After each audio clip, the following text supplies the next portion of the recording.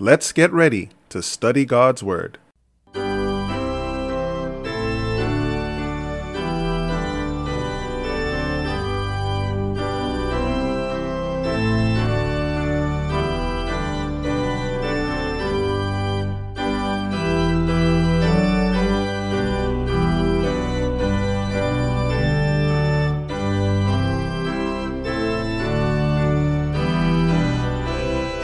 Greetings to one and all. Welcome to another episode of Rightly Divide the Word of Truth. This is Andrew S. Baker, and today's devotional study is entitled, Be Careful Who Your Friends Are. Please visit our page, BibleStudy.asbzone.com, where you can find all of our previous podcasts and such resources as the key principles of effective Bible study. You'll also find a list of all of the platforms where our podcasts can be accessed, including Spotify, Apple Podcasts, and Google Podcasts. Before we get into this study, let's have a word of prayer. Dear Heavenly Father, we thank you for the privilege of prayer and Bible study. We invite your presence to be with us, and we ask you to help us as we attempt to rightly divide your words of truth by your grace. In Jesus' name, amen. Okay, our title again is Be Careful Who Your Friends Are, and the verse that's going to be associated with this is Proverbs 13, 20 and 21. And it says, He that walketh with wise men shall be wise, but a companion of fools shall be destroyed. Evil pursueth sinners, but to the righteous good shall be repaid. The person that we're looking at, person we're going to focus on for this story is Haman, and he enters the picture in the Word of God in Esther chapter 3 verse 1. The Bible says, After these things did King Ahasuerus promote Haman the son of Hammedatha the Agagite, and advanced him and set his seat above all the princes that were with him. And all the king's servants that were in the king's gate bowed and reverenced Haman, for the king had so commanded concerning him. But Mordecai bowed not, nor did him reverence. Then the king's servants which were in the king's gate said unto Mordecai, Why transgressest thou the king's commandment? Now it came to pass, when they spake daily unto him, and he hearkened not unto them, that they told Haman to see whether Mordecai's matter would stand, for he had told them that he was a Jew. Now watch this. This is pretty interesting how this comes about. Haman gets promoted. As part of the promotion, the king decides that Haman will be bowed down to. We're not told why. There's scant info on that. We're not told why. We're not told who instigates it. We're not told what its purpose is ultimately, but we are told that this benefit is given to Haman. Now, Mordecai doesn't do it, and Haman doesn't notice it. That's one of the things when we talk about this story, we never really emphasize. Haman doesn't notice it because it goes on for a while that Mordecai is not paying any attention, and Haman has no clue. It's not until the rest of the people around him say, hey, Haman, did you notice that guy's not bowing down? And they did it because they wanted to see how long this was going to, how long Mordecai was going to be able to get away with this. Right? It tells us they told Haman, verse 4, they told Haman to see whether Mordecai's matter would stand, for he had told them that he was a Jew.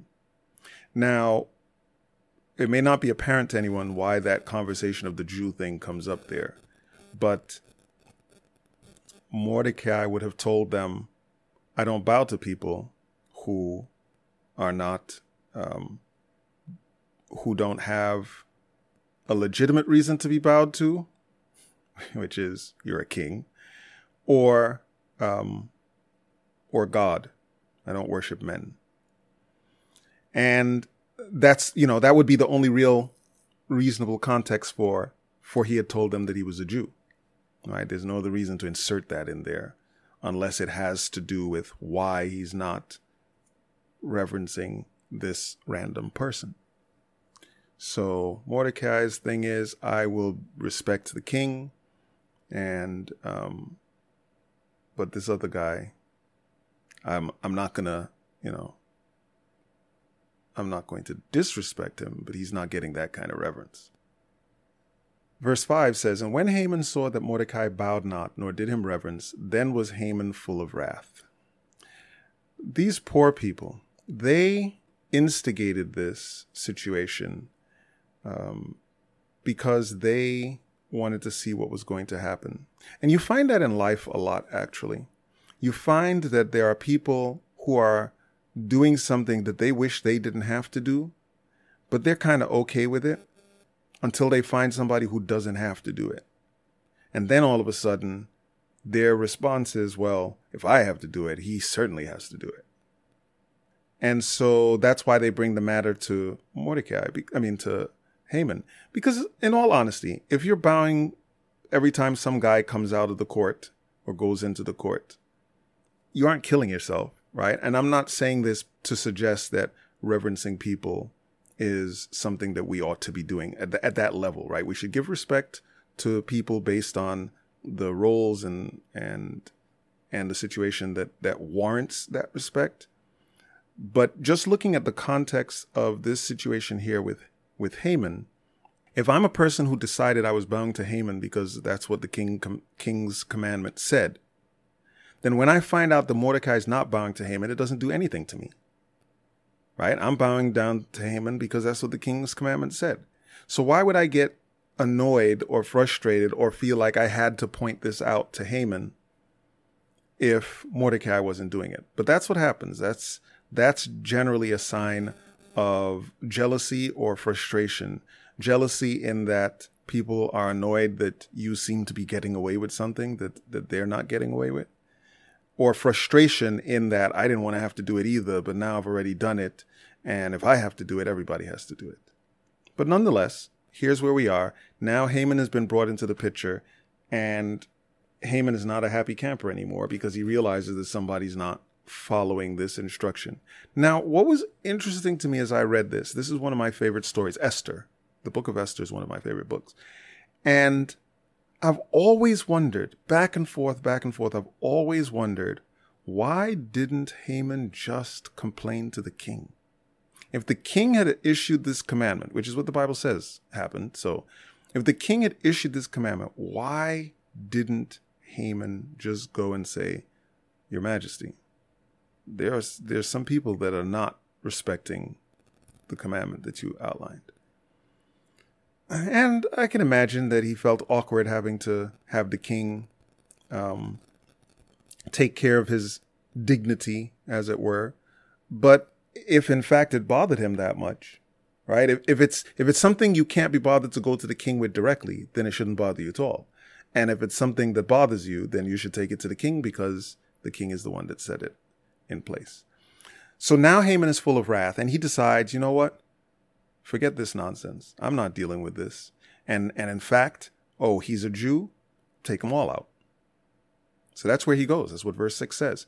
And he thought scorn to lay hands on Mordecai alone, for they had showed him the people of Mordecai.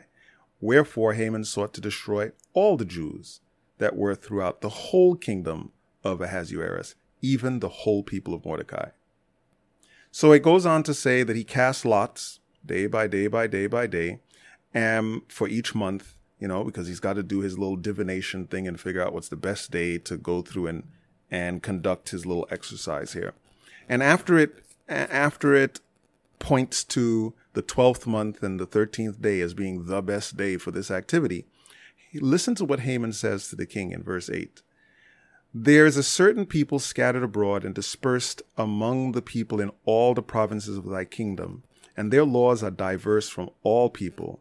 Neither keep they the king's laws. Therefore, it is not for the king's profit to suffer them. If it please the king, let it be written that they may be destroyed, and I'll pay 10,000 talents of silver to the hands of those that have charge of the business to bring it to the king's treasuries. And the king took his ring from his hand and gave it to Haman, the son of Hammedatha, the Agagite, the Jews' enemy. And the king said unto Haman, The silver is given to thee, the people also, to do with them as it seemeth good to thee. Okay, this is kind of scary.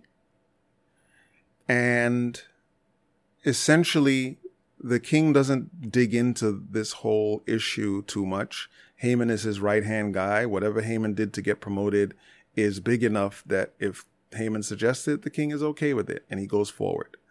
And Haman comes at it from a slick perspective. He says, this thing is annoying me enough.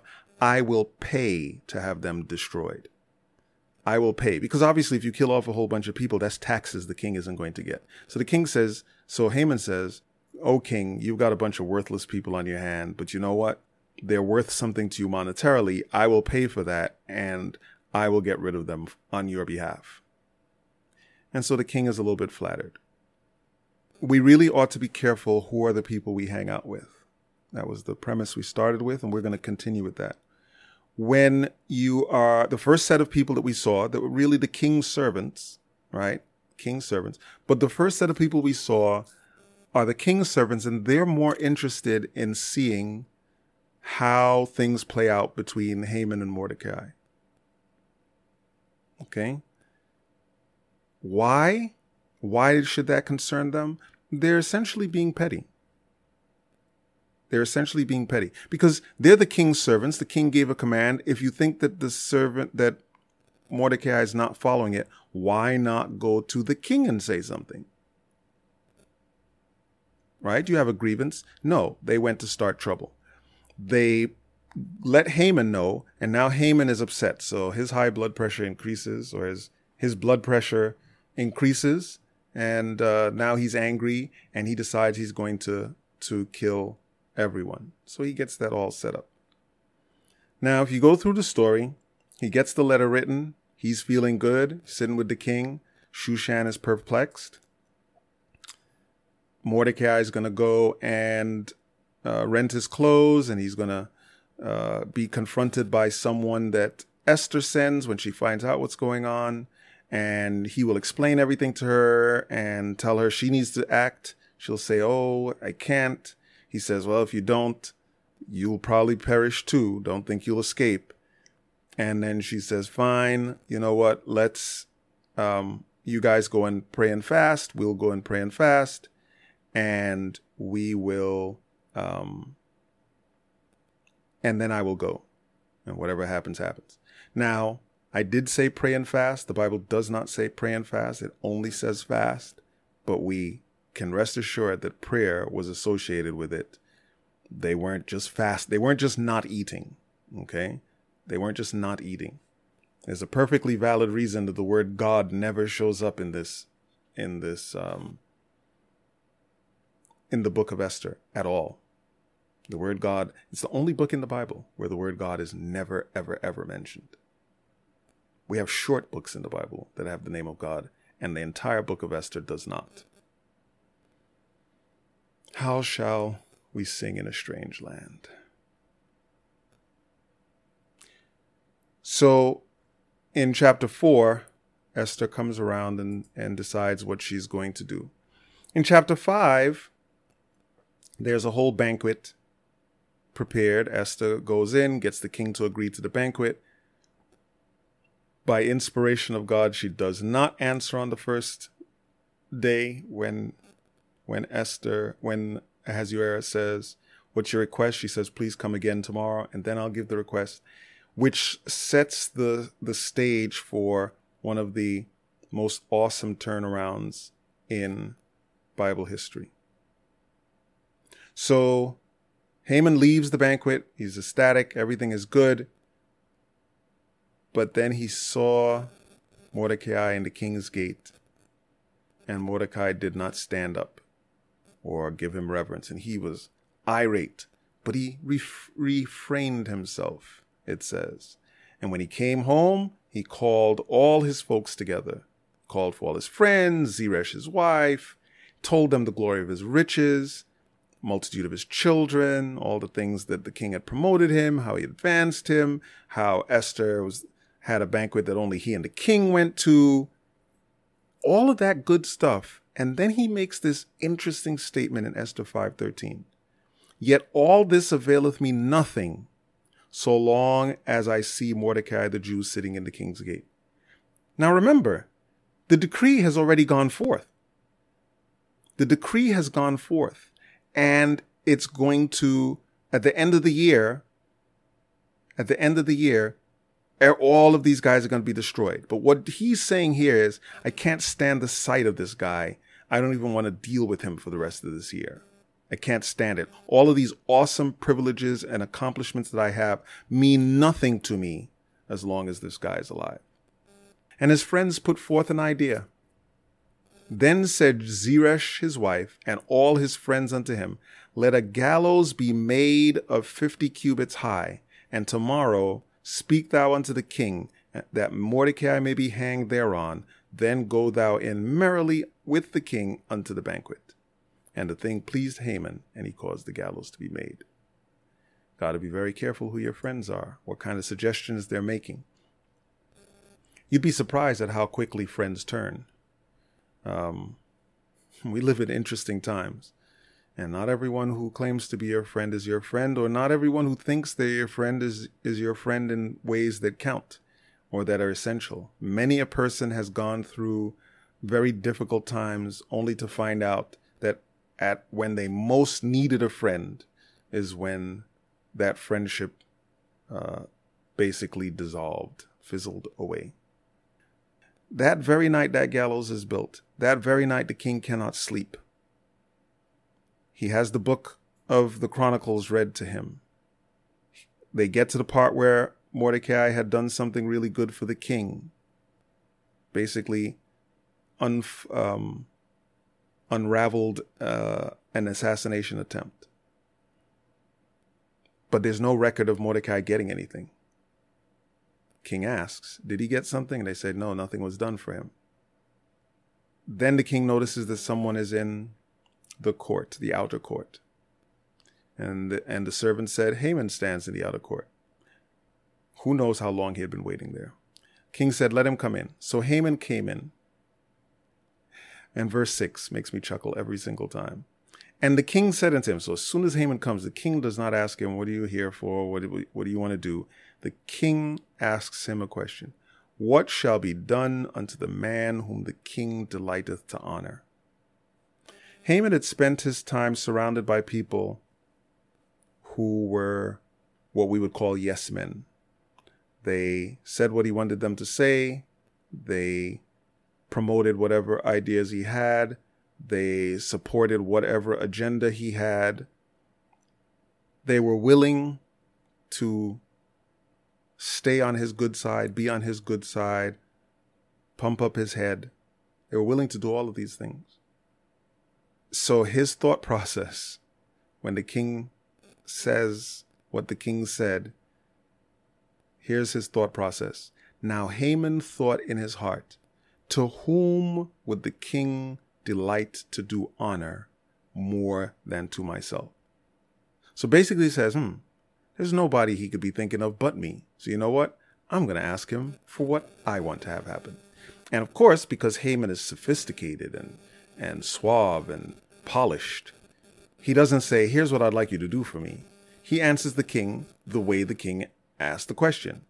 King said, what shall be done unto the man whom the king delighteth to honor?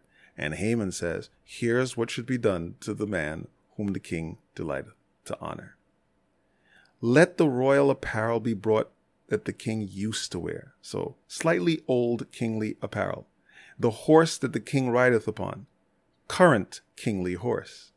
And the crown royal which is set upon his head, current crown. Now the king knows something that Haman does not know. And the king understands Haman more than Haman realizes. Which is why the king phrased it, but we can prove that when we get to the next part. And let the apparel and the horse be delivered to one of the king's most noble princes, that they may array the man withal, whom the king delighteth to honor, and bring him on horseback through the street of the city, and proclaim before him, thus shall it be done to the man whom the king delighteth to honor. Verse 10, Then the king said to Haman, Make haste, and take the apparel and the horse as thou hast said, and do so even to Mordecai the Jew that sitteth at the king's gate. Everybody knows that Mordecai is a Jew, apparently.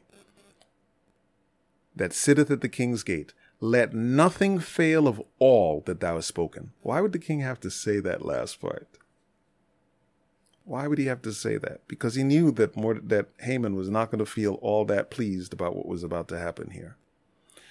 So Haman takes the apparel and the horse, arrayed Mordecai, went through the streets, was totally humiliated. Mordecai came back again to the king's gate, but Haman hasted to his house mourning and having his head covered, totally humiliated. And Haman told Zeresh his wife and all his friends everything that had befallen him. Then said his wise men and Zeresh his wife unto him. So now listen to all of these friends. Yesterday they were saying, hey, build this thing and hang Mordecai on, ask the king to be able to let you do this. And they said to him, if Mordecai be of the seed of the Jews, before whom thou hast begun to fall, thou shalt not prevail against him, but shalt surely fall before him.